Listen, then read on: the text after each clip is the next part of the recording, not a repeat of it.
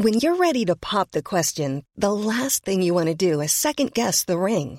At BlueNile.com, you can design a one-of-a-kind ring with the ease and convenience of shopping online. Choose your diamond and setting. When you find the one, you'll get it delivered right to your door. Go to BlueNile.com and use promo code LISTEN to get $50 off your purchase of $500 or more. That's code LISTEN at BlueNile.com for $50 off your purchase. BlueNile.com, code LISTEN. Hi, I'm Daniel, founder of Pretty Litter. Cats and cat owners deserve better than any old-fashioned litter. That's why I teamed up with scientists and veterinarians to create Pretty Litter. Its innovative crystal formula has superior odor control and weighs up to 80% less than clay litter. Pretty Litter even monitors health by changing colors to help detect early signs of potential illness. It's the world's smartest kitty litter. Go to prettylitter.com and use code ACAST for 20% off your first order and a free cat toy. Terms and conditions apply. See site for details.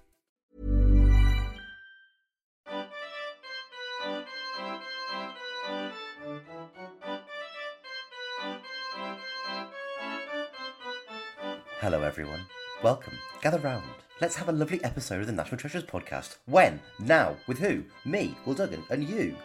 Laura Lex. Welcome, you join us on the fourth of our episodes regarding Cheddar Gorge, where we were sent by the wonderful Richard Herring. In the first episode, Laura and I went to Cheddar Gorge. What a great time we had. In the second episode, we chatted to Richard Herring about Cheddar Gorge. What a great time we had. Then, last week, you heard me talk all about gimmicky, weird tourist attractions based off that terrible cave that was just insane. And this week, we bring it all to a head because Laura is going to tell me all about the second thing that you guys voted for. It's animals in the Victorian times. I'm excited. Are you excited? Pause for yes. Always. And then also you. And then also you can be excited as well, Laura. Yay! Yeah. How exciting. Basically, Victorian era animals came up because of the donkey that was professed to be loved but got worked to death. So hard to tell how loved a thing was. I loved it as I saw it crumble and fall. Yeah, you know, it's how a lot of us feel about our marriage, isn't it? I love them, but I am breaking them down slowly day by day. And then when they die, you win. But it'll kill me. Anyway, so yeah, obviously animals, the problem that I had with doing the research here is that animals were not invented by the Victorian period. Just like the wheel, early 20th century. Short episode. Thanks for coming. See you later. It doesn't really work that because you've all seen the timestamp on the episode. Anyway, no. So there's a lot going on. I hope I found some good stuff. There was no obvious way to do the order of how this information. Like, it's really messed with my desire for organisation here. But let's give it a go. So, first up, noticeably, it seems like pets start to become more and more a thing in the Victorian era. Okay. Like, slight theory maybe that it's because of industrial revolutionizing. Mm-hmm. So people are coming in off the land and moving to the cities. And so they're missing their little animals that they were in contact with a lot. So they start like gathering animals into the home a bit more. Yeah, I suppose. I never really considered that sort of like in the countryside, farmers wouldn't necessarily have like pets so much as like you've been to a farm these days, you're like the sheepdog. They like the sheepdog, but it is staff, not just like living a great life of luxury. It's got shit to do. Yeah, it's very different. The thing with a lot of this research that's I always think when you're talking about the past is it's hard to know who we're talking about. You know, when they go like, people were doing this, and you kind of think like, which people though? Like, how... are you talking about any of the poor people here, basically? Yeah, okay. Because, like... You know, I'm fairly sure if somebody wrote down what life's like now for people, it wouldn't really reflect my life very much. I remember once being at like a Chinese buffet with my parents as a child and saying, I wish I was Chinese to eat this every day. But I was like, first of all, that no one eats this in China. And secondly, if they did, it isn't just the guys, it's the emperors. Yeah. So that's first thing. So pets. Let's just assume we're talking about the rich people. Ugh, that's who they write stuff down about, isn't it? Okay, so breeding stuff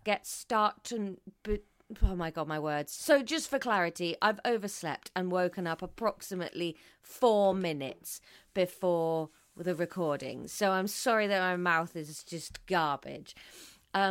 More garbage than usual. Breeding things gets more and more defined. So because dogs and stuff have come indoors and people are just sitting them on their lap and want them to be a specific type of thing, they're breeding more and more specific types of dogs to get them to be docile and stuff. Okay, got you. So, do you want to guess the 2 most popular breeds with fashionable women? Is it dachshunds? It's not, no. Good guess, though. Miniature poodles? No, I'm sorry, you've not guessed them. It's pugs and Pomeranians. Okay. Do you know, I think I was reading something quite recently. And I think, like, some of the kennel clubs, like, maybe not Crufts, but sort of like their competitors, want to get pugs sort of, like, declassified. Because life is hell for a pug, isn't it, really? Yeah, I think it can be. And I think now that there is a, what do you call it, like a surgery that you can have on a pug that clears their airways a bit. But it's just like, oh, come on, guys. Yeah. But this is where the danger started, really. Right. So it's these guys, that terror that pugs feel now every time they have to breathe in. That was the Victorians. Thank you, posh people of the Victorian times. They were way more into dogs than cats, roughly speaking, Victorians. Sure. And there's a good quote that I found in Cassell's Household Guide from 1897 that says, "A fickle or ungrateful disposition is neither lovely nor lovable. And as most cats are fickle, ungrateful and selfish, they are not often favourites." That's fair. That's fair. Do you know, I think one of the biggest lies that I was told as a child was from the cartoon Tom and Jerry, and it was cat hunts mouse, dog hunts cat. And I think most of the time, if we're honest, most dogs are terrified of most cats. Yeah. My dog loves cats. She would play with every cat she found, but because she's so used to the cats, like she grew up with cats as a puppy, and then my brother had a cat, so she spent a lot of time around cats. And now when we're out, she like, oh, it's a cat, and then the cat is like, like back arch, spitting hair everywhere. Was it your dog when she was very, very small, like acted like a cat, like used to stalk things like a cat? Yeah. That is funny. She still does that a little bit, and I can never work out what it is she's up to. So, like, you know, my house has got those steps up to it.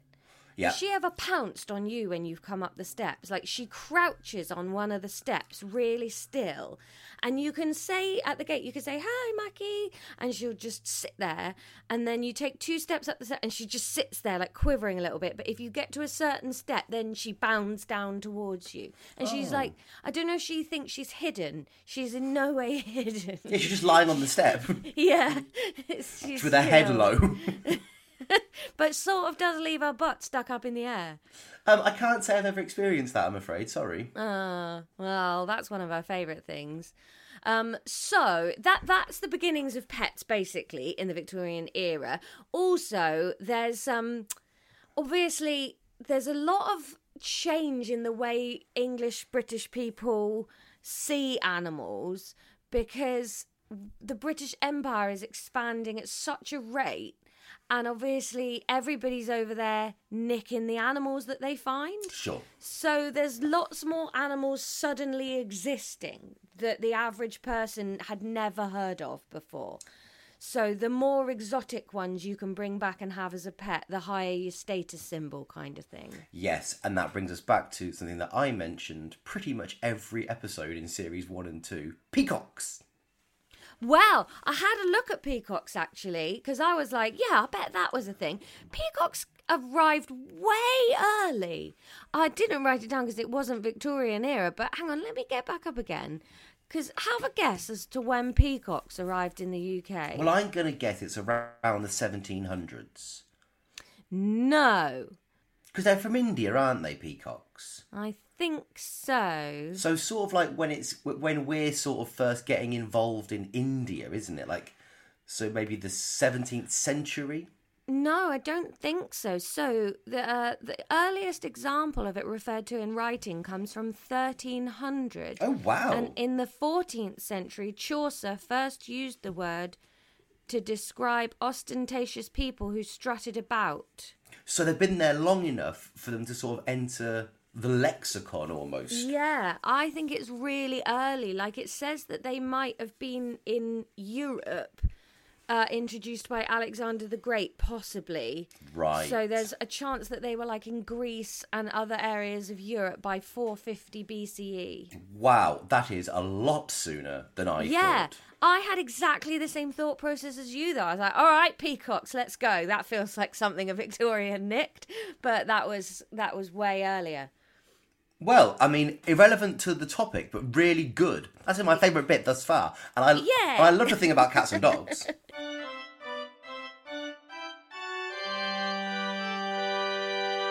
So, back to pets a little bit, first of all. Queen Victoria, obviously, she's the big trendsetter of the day.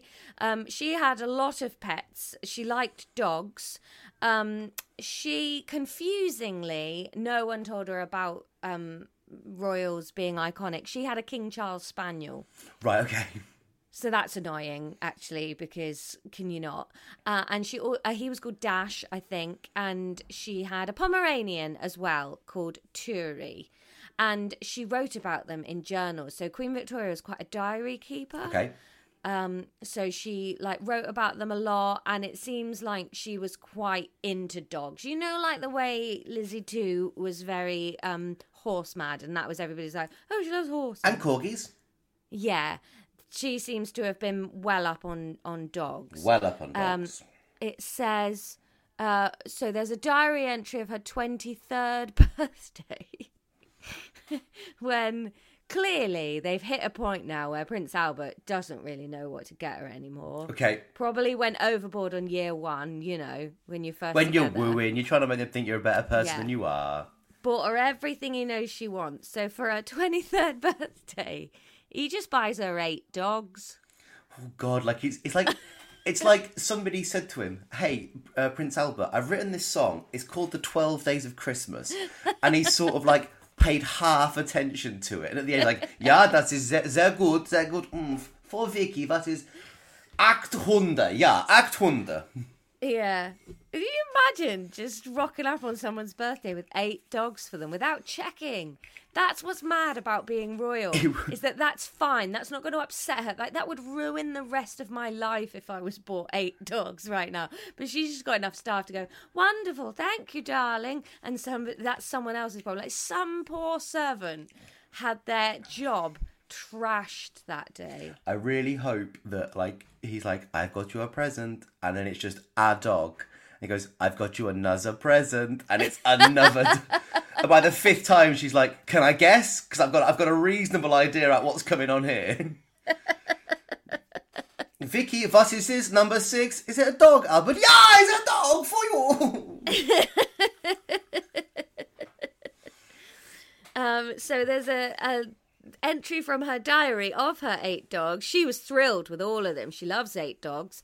A beautiful white Spitz, which I had seen before and greatly admired. A couple of beautiful white truffle dogs, very rare, something like poodles as to hair but much smaller. A couple of beautiful little Blenheim spaniels and a clever, very small little pug. A most rare dark blue, as it's called, Scotch terrier, and a very pretty little King Charles. I was quite delighted. Well, there you go. I hope you enjoy it, Victoria. Yeah, she's loving her birthday party. There's no way that Buckingham Palace didn't stink of dog shit in the Victorian time. Was Bucky Pal a thing by then? I think she's Is that the when one. he lived by this I time? think Victoria's the one that made it the official residence. Gotcha. Well, you're so smart. Yeah, stanky. Luckily, there's that park right next door, so plenty of places to walk them. But Yeah. ugh, Yeah, 8 dogs. yeah, 8 dogs. So dogs are big, so big in fact that dog shows start to happen in the Victorian period. Okay. So all that kennel club stuff you were talking about, that is starting to exist and stuff now. So the first modern dog show happened in Newcastle. That's a good bit of trivia, that, isn't it? Yep.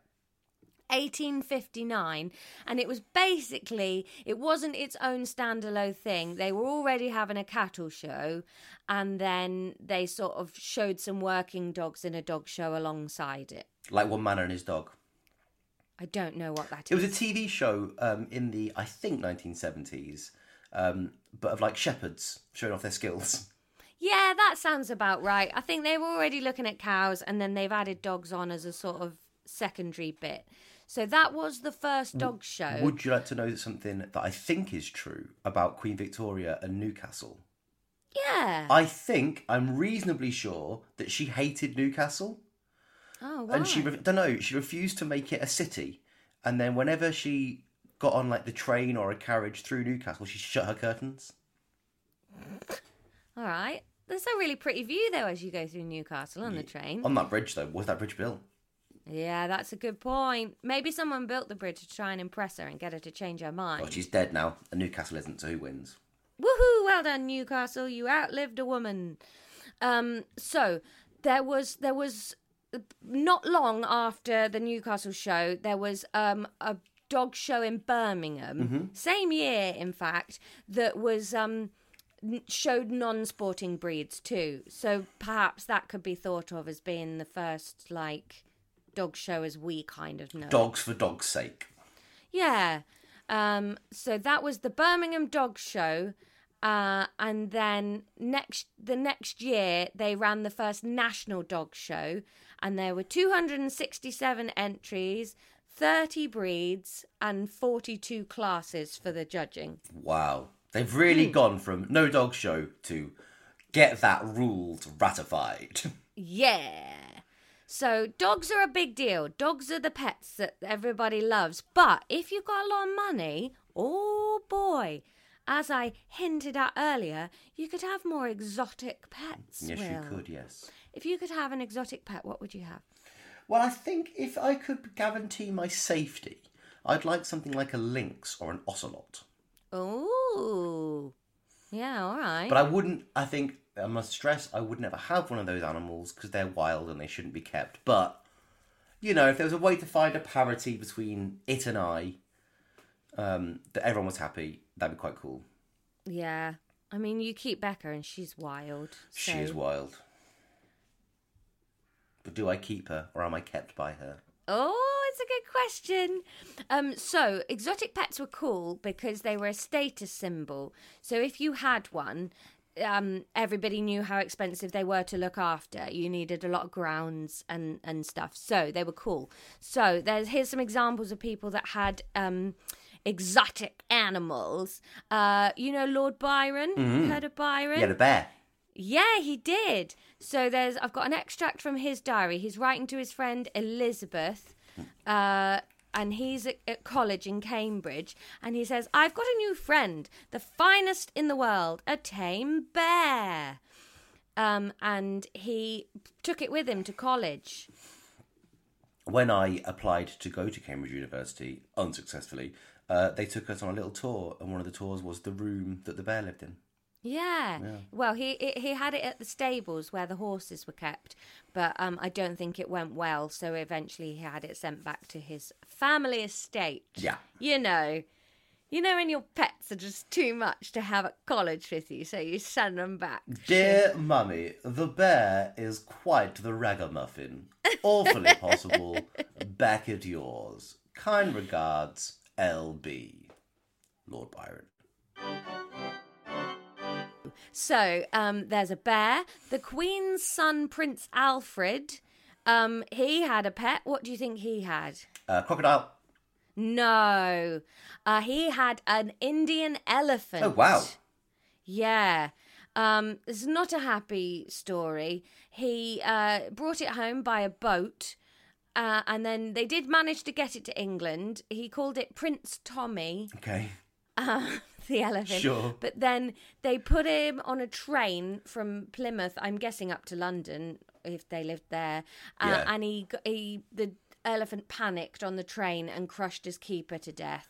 Ooh, well, bloody hell, Prince Tommy. Yeah. So he was at Sandringham for a little while, but then... In the army? Yeah, he was a Lance Corporal. No, he was in the, what are they called? The gun spear people. The gun spear people? Bayonets. Bayonets. You could use a trunk as a bayonet if you were an elephant. The gun spear people. If I think that the last 30 seconds has really been the National Treasures podcast distilled to its most pure point.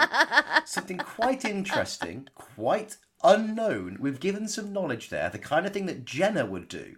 But then we fucked it by saying gun spear. Also, and well done for neither of us for realising, we've mistaken Sandringham with Sandhurst. Oh, yeah. This is why he won't let us go on. Yeah. You're dead to me, isn't it? I can't argue it. Can't argue It's it. all we want in the whole wide world.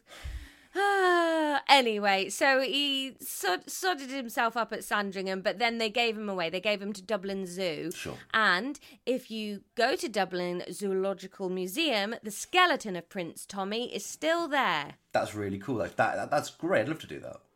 Yeah. A fairly popular fancy animal to have. I don't think you'd guess this if I gave you 100 options to guess, Will. Do you remember a band a little while ago who I think had a song that went, I'm moving to New York? The Wombats. Yeah, wombats were a very popular pet. Cube-shaped poop wombats. Yeah. Why are you just sitting there with your eyes closed, please? Because I've got the changing of the seasons plays havoc with my eczema, and the place of my body that gets it the worst is my eyelids. So my eyelids are on absolute fire. So I'm just shutting them so that the eyes start cleaning. I was hoping you wouldn't notice. You didn't think I'd notice? Well, You're just sitting there. Yeah. Like you're meditating. Yeah, so I'm loving it because it means you're focused. Yeah, my eyes... I think we should do every single episode like this. My eyes are shut because my eyes are in so much pain. Also, I didn't sleep well. I've got to do, as I mentioned, off record, I think. I've got to do an 8-hour drive today that I'm going to get home far too late to fall asleep and have enough sleep. What time I need to get up tomorrow. So I'm just trying to do anything I can to salve the body. Oh. Yeah. If you feel sorry for Will and want to support him in a slightly patronising way, join the Patreon, Yep. patreon.com/National Treasure. A slightly patronising way. Hey! Well, that's where the word comes from. So, a wombat. Wombats were popular pets. Now, this is tied up with the opening of a zoo in Regent's Park. So the beginnings of London Zoo basically start around now. They opened a wombat lair. Lair. And then a guy... And so that sort of started the trend for wombats being popular, it seems like. So yeah, wombats became a slight popular thing. You know, Becca and I, one of our points of friction in our relationship is she never says 5 words when 1,000,000 will do. And I've had to just put up with you there doing it. Wombats were very popular in the Victorian era. End sentence, end point.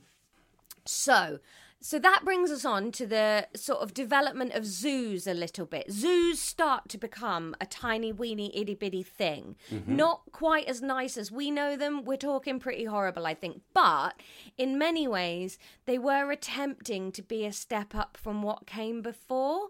So prior to London Zoo, I think, and I didn't do much research into this, but I think there were like animals kept at the Tower. Oh, 100%. Yeah. If you've been to the Tower of London, the queue you go in to get in, you have to go past. Edward III kept lions at the Tower, and they've got like excavated of the skeletons. Yeah, so they have gone from there by now, and I think a lot of where they went, they got moved out to zoos and things like that. So London Zoo opens in April 1828, and they have some cool animals. They've got oryx. What's an oryx? I think it's like a deer. I think an oryx, isn't it? It's a sort of African, much cooler version of a deer. You know, like a springbok. That sort of region of animal, I believe. They've got orangutans, and they had some stuff that's extinct now. So, like I say, they weren't exactly the like preservations of species that we now know them to be. So it was opened just before the Victorian period, but it became open to the public in 1847, which I think was the Victorian. Yeah, it's the 30s, isn't it? Yeah, I think it's late 30s to 1901 when she died. Yeah. So it becomes open to the public. 37? Something like that. So the first hippopotamus to be found in Europe, I think, was at London Zoo. Okay. Do you want to know how it was described in the Times? It's a baffling description. Okay, You've got to wonder if they saw it. Let me, in my head... It's only 3 words. It's only 3 words. Okay, but let me, in my head, and listeners, I ask you to join me, imagine a hippopotamus, an animal that maybe not all of us have seen recently, but we know what they look like. Imagine it. Go. Gigantic, newborn rabbit. Do you know what? 33% of those words are spot on.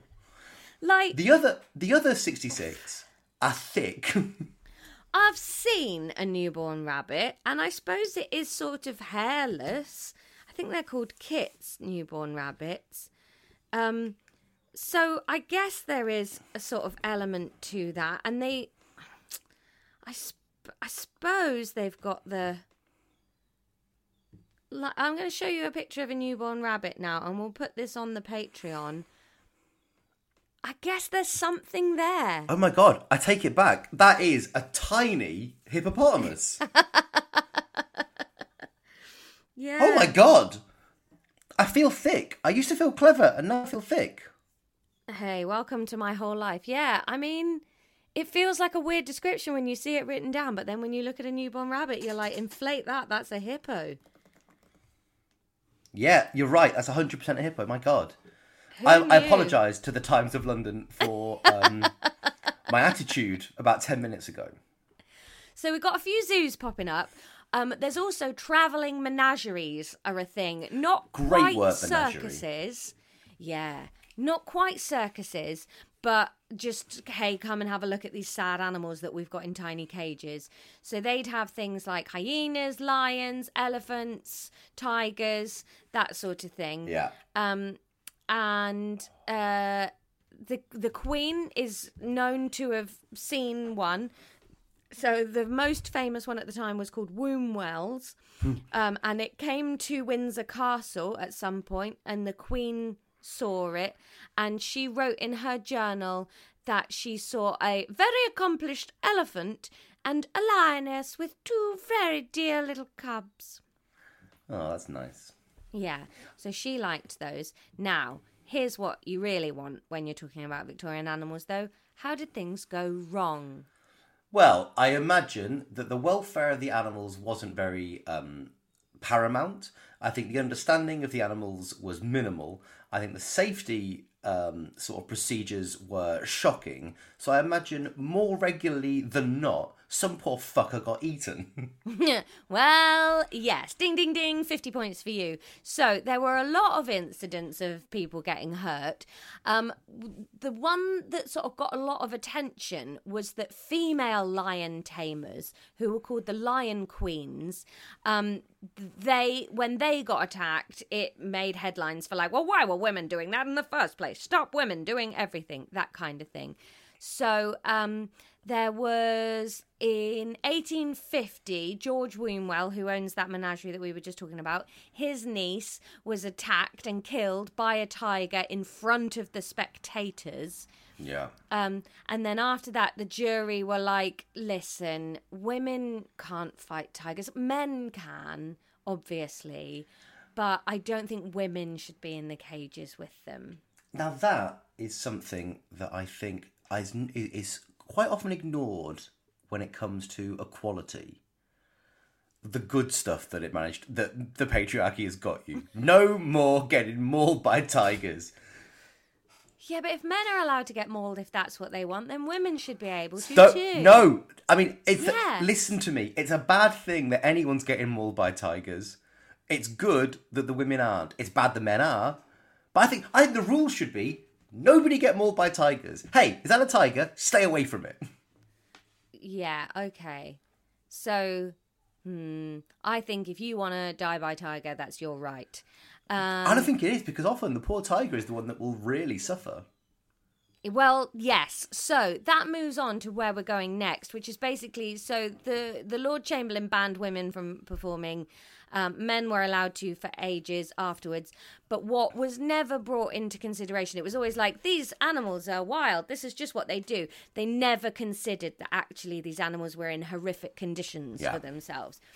But we are kind of looking at the beginnings of animal niceness a little bit.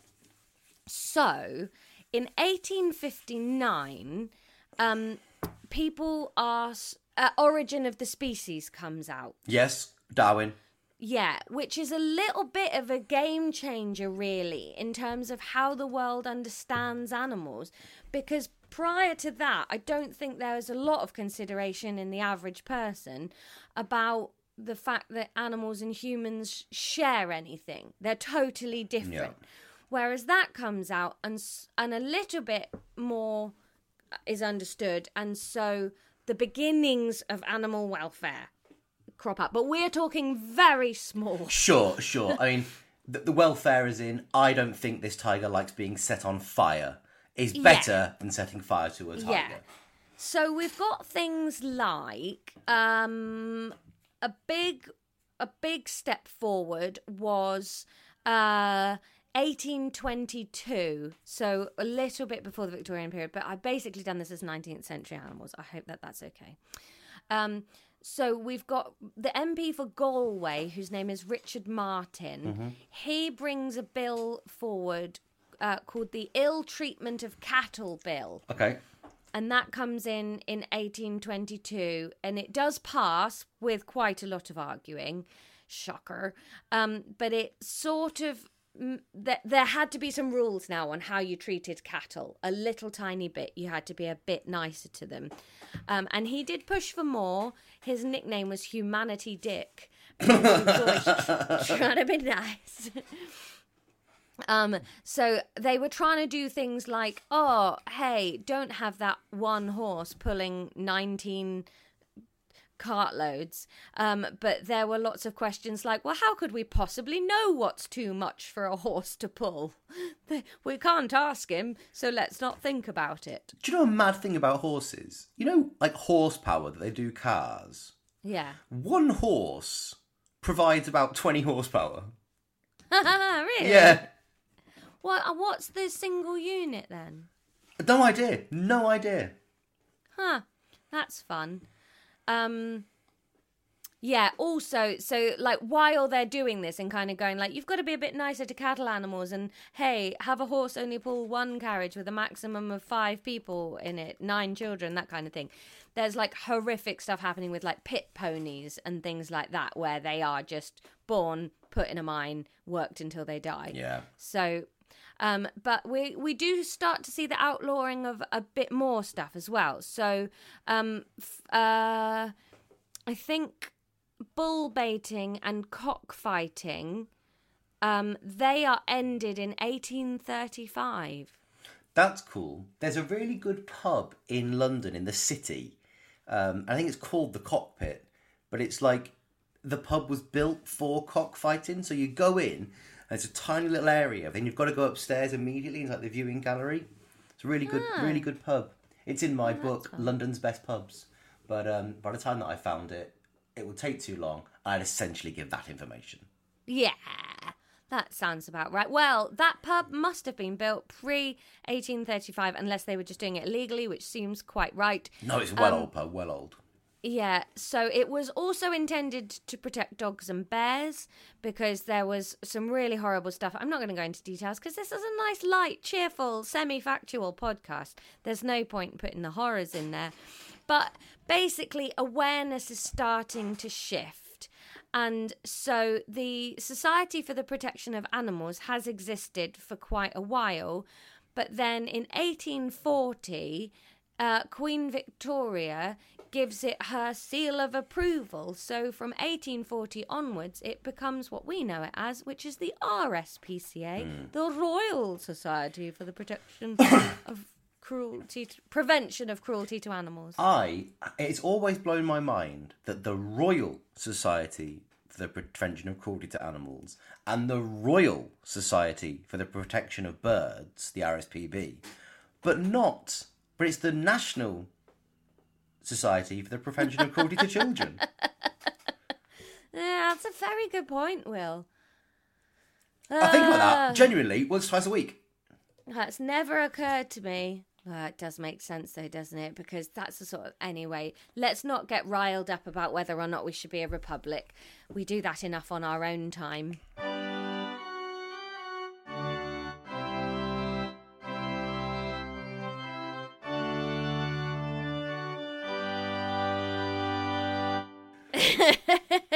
So there you go. That's where we're going to leave the main flavour, listeners who are not on the Patreon. There you go. We're leaving you there with some cheerful news. For those that are Patreon subscribers, we're going to look at 6 weird Victorian pets after the jingle. And if you are sad that you are not going to hear the 6 facts, you can join the Patreon, and we would recommend you do. Patreon.com/National Treasures to get the extras. A weekly extra podcast called Years and Years, where Laura and I do a deep dive, and a monthly live stream, which I must say yesterday was my favourite ever live stream. It was fun, wasn't it? We did a quiz. Back through I've finished a quiz that we started a few months ago, back down through all the episodes we've done before and see how much Will could remember, and it was basically nothing. But thank you. And of course, if you are unable to join the Patreon, that's absolutely fine. This podcast will always be free to enjoy. If you do have what equates as £1 a week, wing it our way for all the extra lovely content. Boo-boo! Thank you so much. Join us again next week when we will be at Woollerton Hall. Yeah, I found out something. I really panicked then that wasn't what it was called. I was like, I'm just going to look Will in the eye and say it and see if he corrects me. I found out something mad about Woollerton Hall that we didn't find out on our day there. Yeah. That blew my mind. So I'm going to give us a little sneak peek. Do you mind, Laura? No, go for it, William. There's one of the rooms in Woollerton Hall that we found out was a bedroom in the Batman film The Dark Knight Rises. But what we didn't find out at Woollerton Hall, the hall is Wayne Manor in those 3 films. All the exterior shots of Batman's house in Batman Begins, The Dark Knight Rises is Woollerton Hall. Wow. Anyway, bye. See you next week for more facts like that we didn't find out while we were there.